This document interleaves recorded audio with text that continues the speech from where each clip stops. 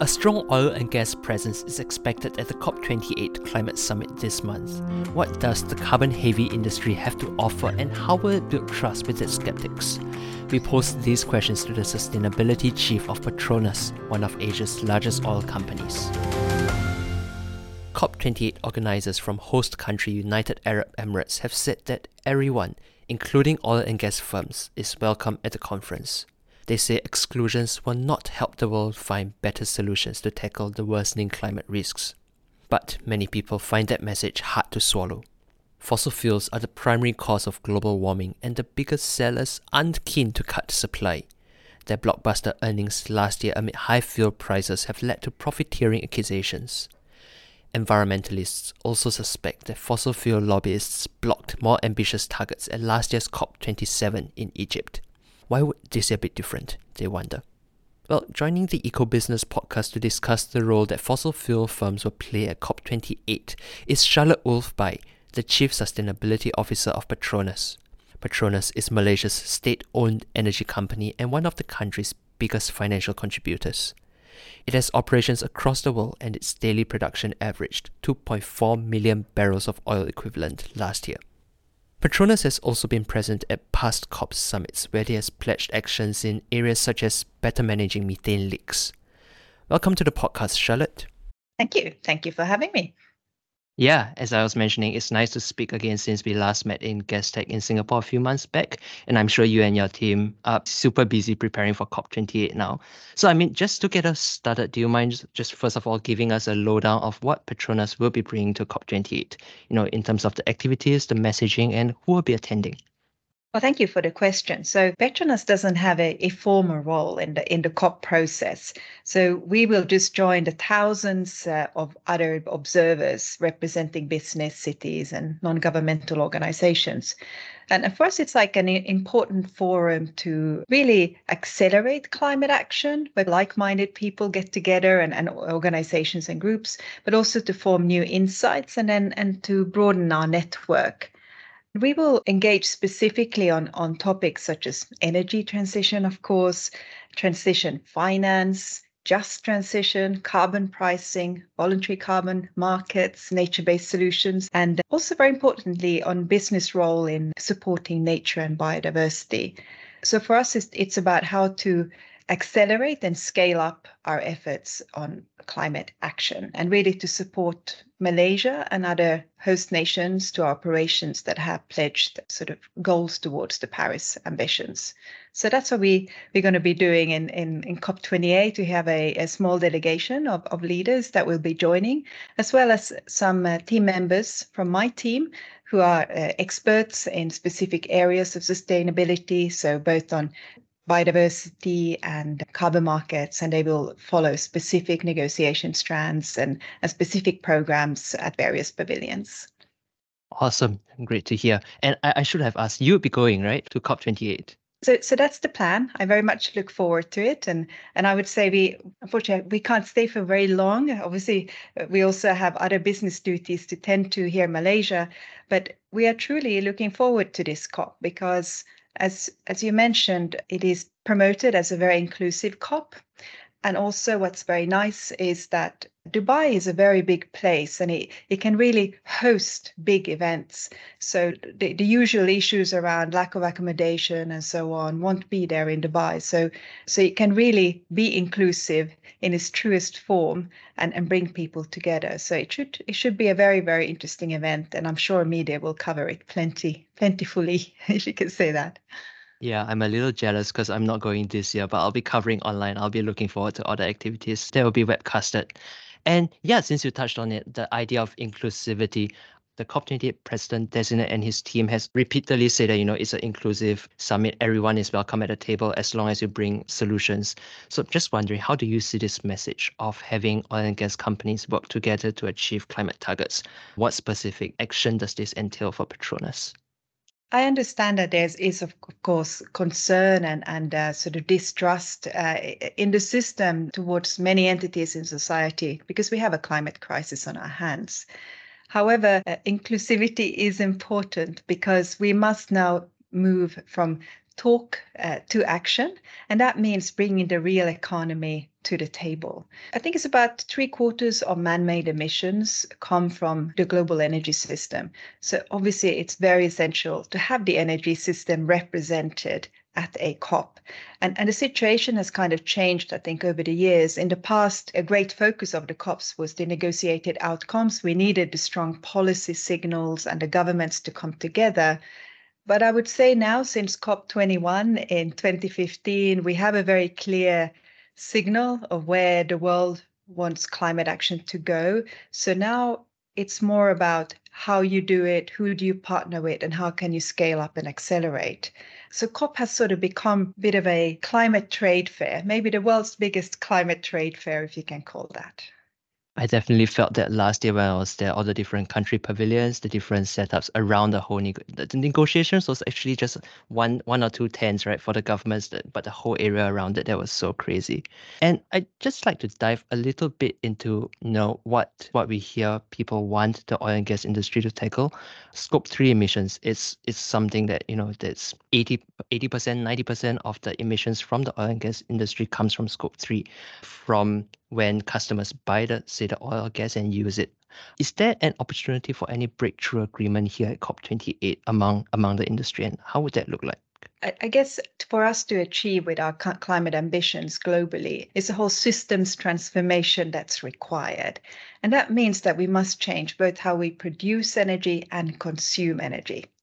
So Scope 3 is an important topic. It's like you driving a car with my petrol in it. So you produce my Scope 3, whilst that emissions are your Scope 1. But I don't really have control over whether you're driving your car or not, and whether you're speeding and so on. So Scope 3 is complicated in the sense that you don't have direct control of that. So that's why in Petronas, we are right now focusing on Scope 1 and 2.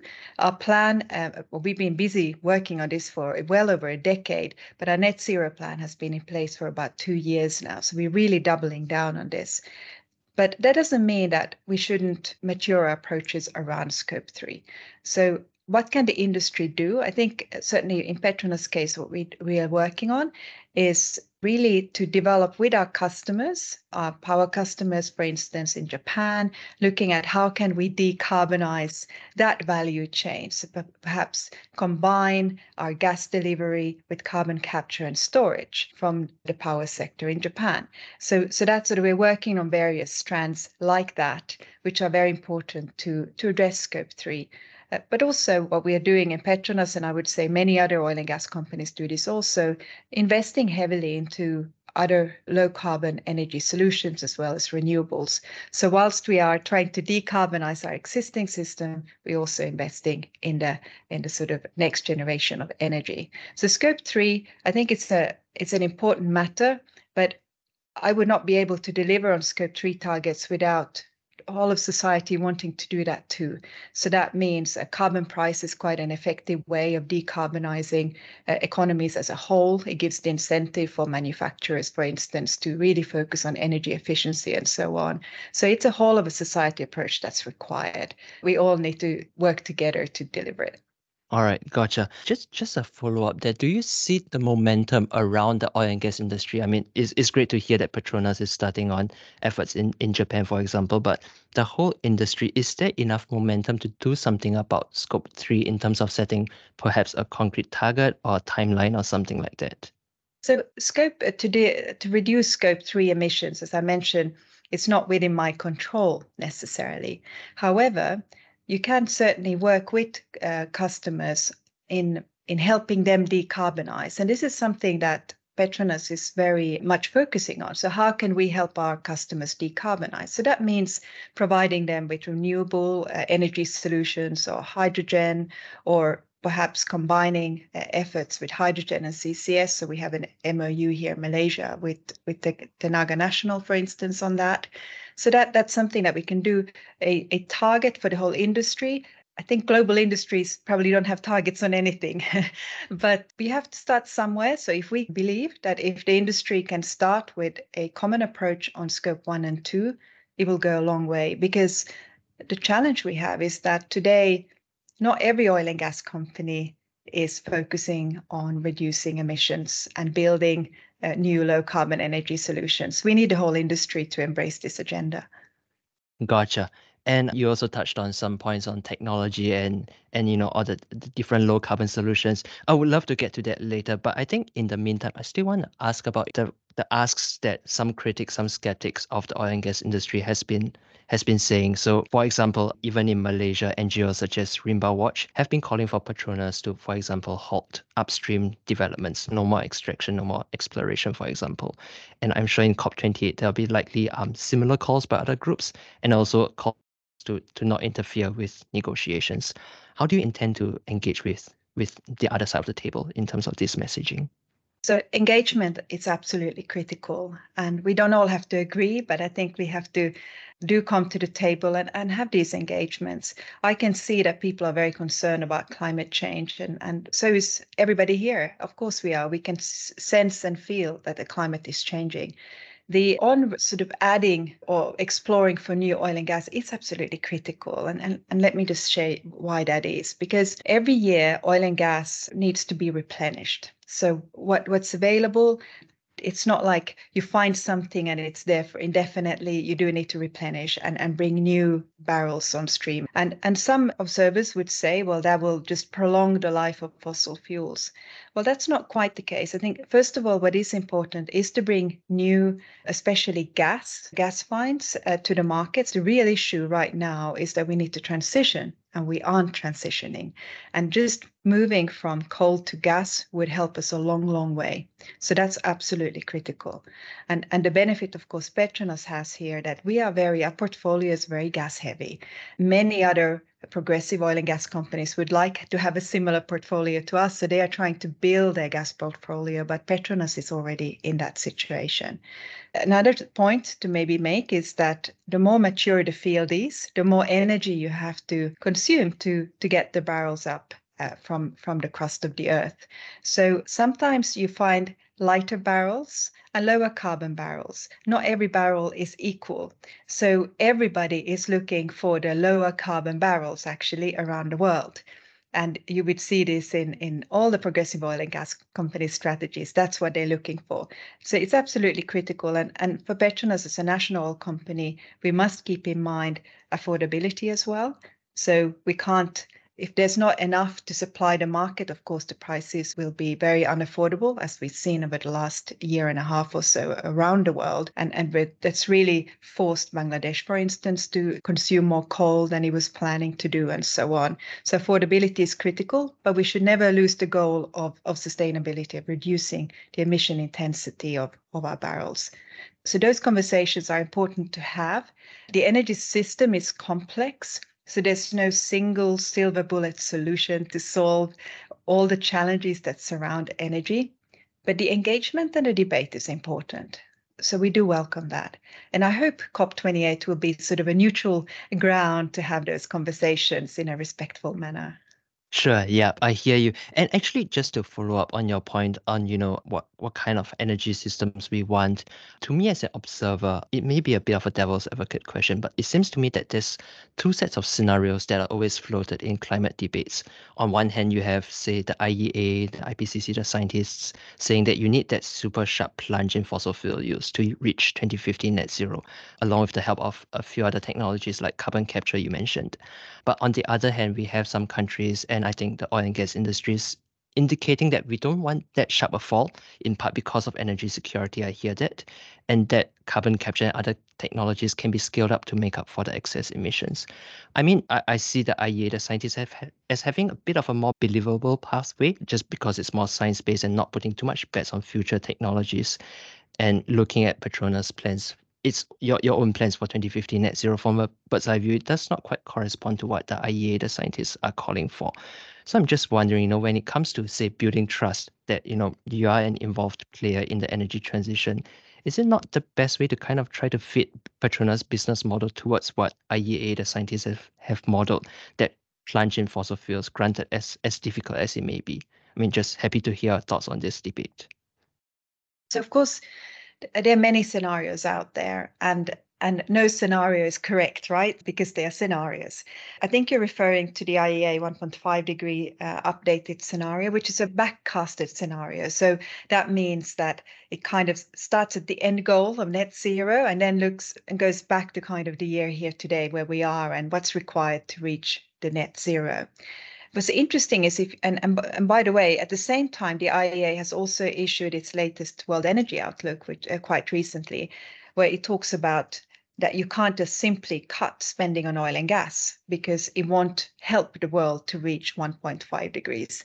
So IEA issues a lot of analysis and it doesn't always give the same message. I think that's important to note. So to pull out just one scenario maybe is in isolation is not always conducive.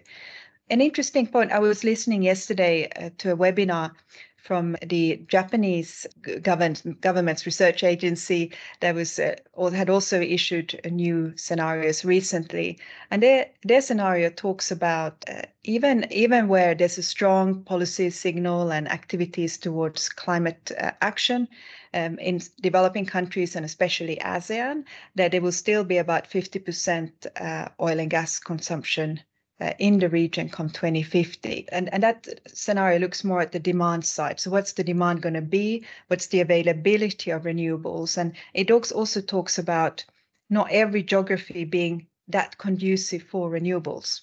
So different regions will have different solutions. So this is everything that you need to take into account. And from a company perspective, we're here to serve the region and regions beyond Southeast Asia. And for us, it really is about driving down the emissions for the oil and gas that we produce, as well as investing in the next generation of energy solutions.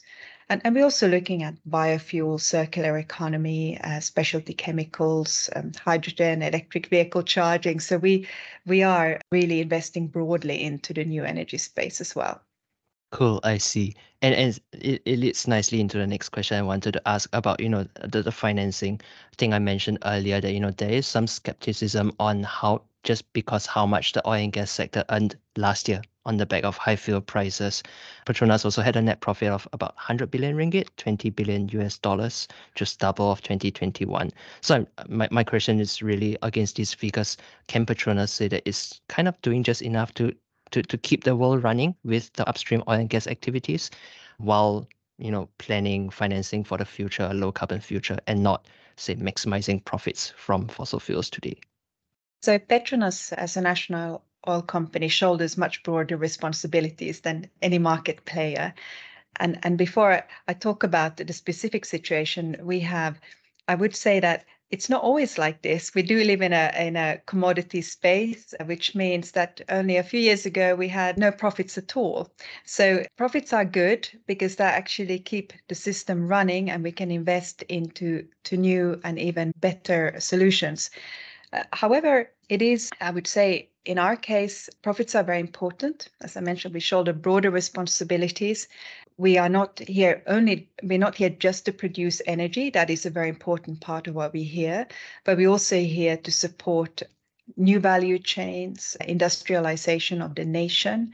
And just as we have done with the oil and gas services and equipment sector here in Malaysia, going forward, we need to do the same around hydrogen, for instance, carbon capture and storage, and so on. Profits are also very important to the shareholder, which is Malaysia and the people of Malaysia. They obviously also benefit from the dividends that come from Petronas when we have a good, profitable year. Right, gotcha. And yeah, I like that you brought up the point that, after all, Petronas is a national oil company, and I believe that about a quarter of the Malaysian government revenue comes from Petronas, so that is no small figure, right? Do want to follow up though. I mean, I was looking at what messaging COP28 team in UAE has been putting out, and I think the president-designate Dr. Sultan Al Jaber has mentioned that that the industry needs to prepare for this responsible phase down of fossil fuels eventually. I mean, probably this is for the longer term. How do you how do you interpret this from Petronas' point of view in the next few years? Do you have a plan to, say, responsibly scale down? And, what would such a business model look like? So the challenge we have, if we look beyond Petronas, is that this region that we sit in is growing. It's probably one of the fastest growing regions in the world. I saw one scenario, again, these scenarios that we all look at, that energy consumption might go up by up to 60% in the region over the next few decades. I think in Malaysia it's about 3% a year, because population growth is there and populations moving into the middle classes. And typically that then means that you have more emissions. So what's so important is to decouple economic growth from emissions growth. Now, coming back to Petronas, we don't have plans of phasing down or out. However, as I mentioned before, for us, we have a very a gas-heavy portfolio, which will stand the test of time going forward. And the region is still very much dependent on coal. And gas could actually bring down the emissions down by half. Also, our international operations are producing some very low carbon gas, but also for our oil production, we are looking at decarbonizing the production side as much as we can. So for us, it is about responsibly producing oil and gas and abating emissions as much as we can, and we leave no stone unturned. If you go on our website, you will see dozens of memorandum of collaborations, etc., with partners across value chains, governments, etc. We are working very hard on making sure that energy of the future has a better carbon intensity than it has now. And I think we're making very good progress. And I just wonder, sorry, just out of curiosity, what's the opportunity cost of, let's say, continuing to invest in gas and putting in, say, carbon capture and other low carbon technologies compared to a faster scale of say, renewables? I mean, again, playing devil's advocate, is it kind of a self-fulfilling prophecy now that we use gas for energy security and that kind of prevents a faster transition towards renewables, which may also be feasible? So I hear this argument a lot, actually. So does CCS just prolong oil and gas production and consumption infinity and so on? But the reality is that the global energy system is incredibly complex. There's no binary switch from yesterday till tomorrow into something green. Renewables doesn't just mean that you put some solar panels on your roof and maybe a windmill in somewhere. It really requires a whole ecosystem that supports it. So that means you have to obviously have the technology that suits the geography. So you need to be in places where the wind blows if you want to have wind energy, or bright sunshine where if you want to rely on sun. But then you also require regulation and real value chains around it. And we see now that, for instance, the offshore wind industry is really struggling in other parts of the world because of supply chain issues and high interest rate environment. It's become really difficult to drive that industrial development forward. So these value chains take time to form, and they will take some adjustment over time. But there is a lot of effort and intent. We need to learn from various parts of the world what has worked, what hasn't worked. Of course, the government here in Malaysia is very proactive in this field, and we are very supportive of that. So there is no single bullet overnight shift from the existing system to a totally renewable system. But a lot of investment is going into this. And I saw something overnight that investments into low carbon solutions is already surpassing investments into fossil fuels. And this is unprecedented. We've never been in this space before. But it will be difficult because these value chains don't just land on you and everybody makes profit and it works. No, the whole ecosystem needs to be built and so on. And who pays for what, and do we have the right legislation, regulation, tax incentives in place? All that will sort of evolve over time.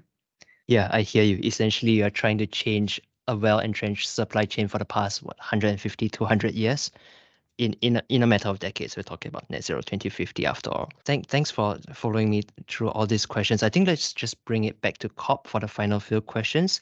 Do you feel if the world is ready now at a stage on the eve of COP28 to come together and work together? Do you see the stage being set up well? So I'm obviously not part of the process. I'm an observer, and we hope to make some very good engagements and build our network whilst we are at COP28. Will the world come together? It seems quite fractious right now, but it does need the world to come together. It's urgent. We must address climate change. We must scale up our actions right away. And for that, you need cooperation. It's the only way. That was also what really brought the Paris Agreement over the line, was that strong collaboration between China and the US. So let's hope we will see some similar moves before COP. And I believe there has been a lot of efforts to get to that point. But of course, right now, geopolitically, we are in quite a difficult situation around the world. But the good thing with COP, I would say, is there's a lot of noise and strong winds before COP starts. But then when COP gets going, the momentum tends to take over and other things fall away and people tend to focus on what they're there for. So I'm hopeful. And the fact that everybody is welcome can only be a good thing. And as Dr. Sultan Al-Jaber, the president of COP28, he says the 27 COPs until now haven't achieved what we need to do. So if the oil and gas industry, other energy players, and other industrial sectors can really back the momentum that's being presented by the presidency this year, that could really move the needle faster than before.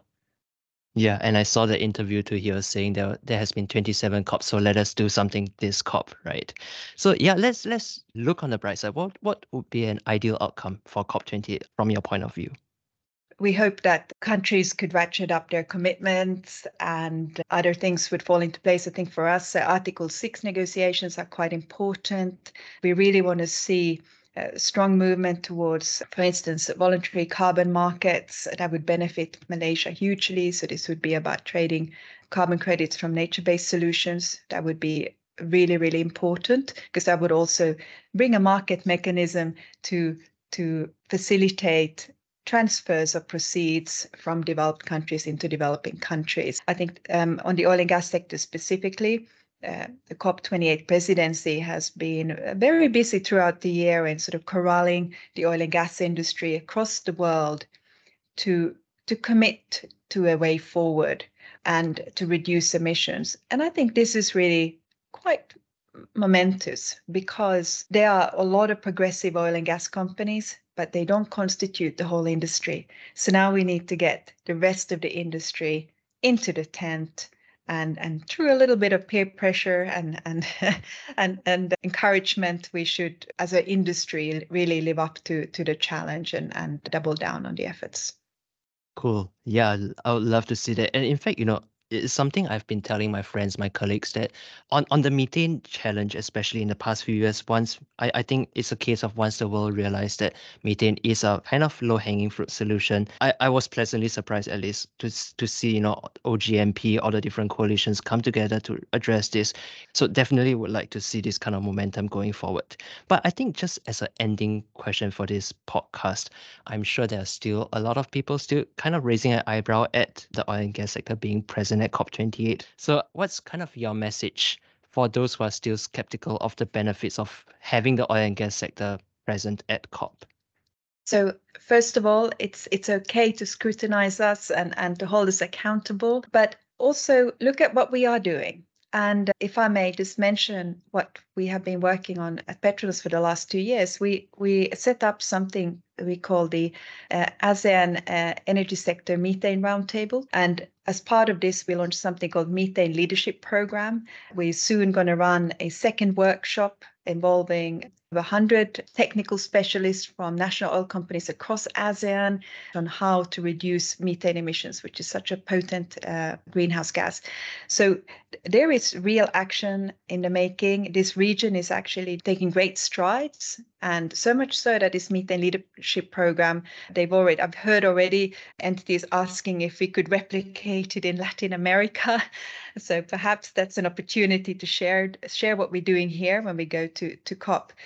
But I think we need to be open and respectful towards people's different perspectives and opinions. COP is an opportunity to come together. And why are we there? We're actually there because we all care about climate. And sometimes you hear about oil and gas lobbyists wrecking negotiations. There are no oil and gas lobbyists there. We are nowhere near the negotiations. We are there just like other observers to observe what's going on, but also engaging in this very rich program of hundreds, if not thousands, of sessions that are run at the various country pavilions, industry association pavilions, NGO pavilions. And I would say let's come together and hear those different perspectives, because we do need them. One perspective won't bring us over the line. We need to work together. Yeah, like you say, I'm really looking forward to seeing the partnerships, the kind of action that the world can take towards. I mean, I would assume that there is a singular focus on net zero 2050, getting the world to a climate safe level in the next few decades. Well, I think that's a good place to leave it, but I'm certainly looking forward to seeing what the world can achieve at COP28. Yeah, thanks so much for speaking again, Charlotte, and for you and your team, safe travels in a few weeks to Dubai. Thank you very much, and thank you for having us. This podcast was hosted by EcoBusiness, Asia's leading media company serving the region's sustainability community. Join the conversation by visiting eco-business.com. Follow us on social media and subscribe to our newsletters. Thanks for listening.